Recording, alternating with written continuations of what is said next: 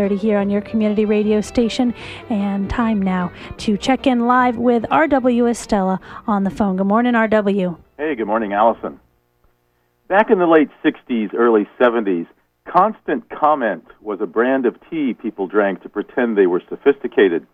Today, the phrase constant comment more than likely refers to the nature of electronic communication practiced by humans, and in some cases, whales. Witness the conversations of humpbacks that researchers from College of the Atlantic have been eavesdropping on via waterproof microphones suspended from buoys in the ocean waters off Mount Desert Rock. Don't get me wrong. On those rare occasions that a prospective passenger requests a custom scenic flight all the way out to Mount Desert Rock, I enjoy telling him or her about the work that COA has been doing at their whale study stations at the Rock and at its nearest neighbor, Great Duck Island. But what I find disconcerting is the perceived need during the flight that some of those passengers have to stay continuously connected electronically to the world at large via their mobile phones. This despite my cautioning them prior to takeoff that they need to turn off their electronic devices so as not to interfere with the aircraft's radio transmissions while airborne.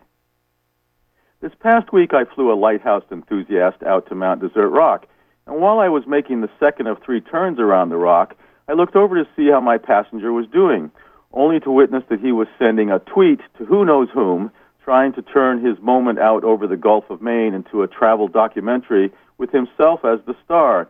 I saw my chagrin. He saw my chagrin and quickly truncated his twittering moment.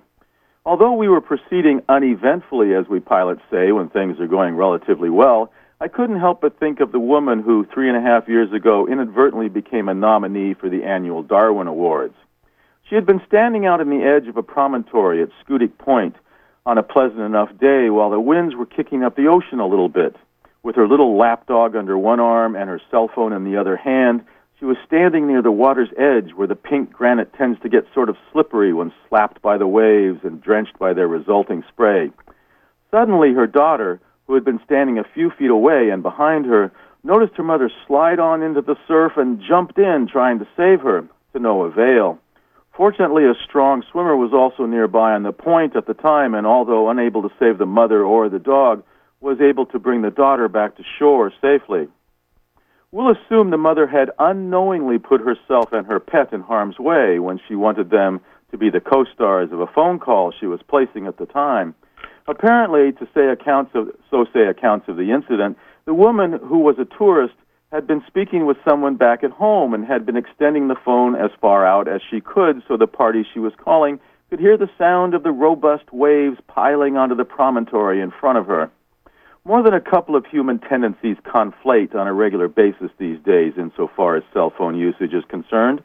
The first is the predilection for human beings to play with toys, or at least to be fascinated by shiny little objects. Perhaps part of it is our attempt to hang on to our youth, to keep things playful. Perhaps another part of it is our retarded evolution, unable to progress beyond the stage of infatuation with baubles of one sort or another. Secondly is our innate need for attention, our need to receive reassurance that we are significant creatures living meaningful lives.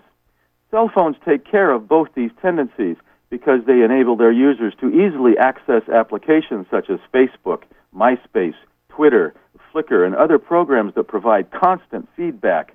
My question, however, is, are these devices and their capabilities ultimately helping us or hindering us in the general scheme of evolution as living beings? It's often been said that real freedom for an individual is the ability for that person to rely on himself or herself, for one to deal with oneself independent of others. Does this contradict John Donne's "No man is an island, entire of itself"?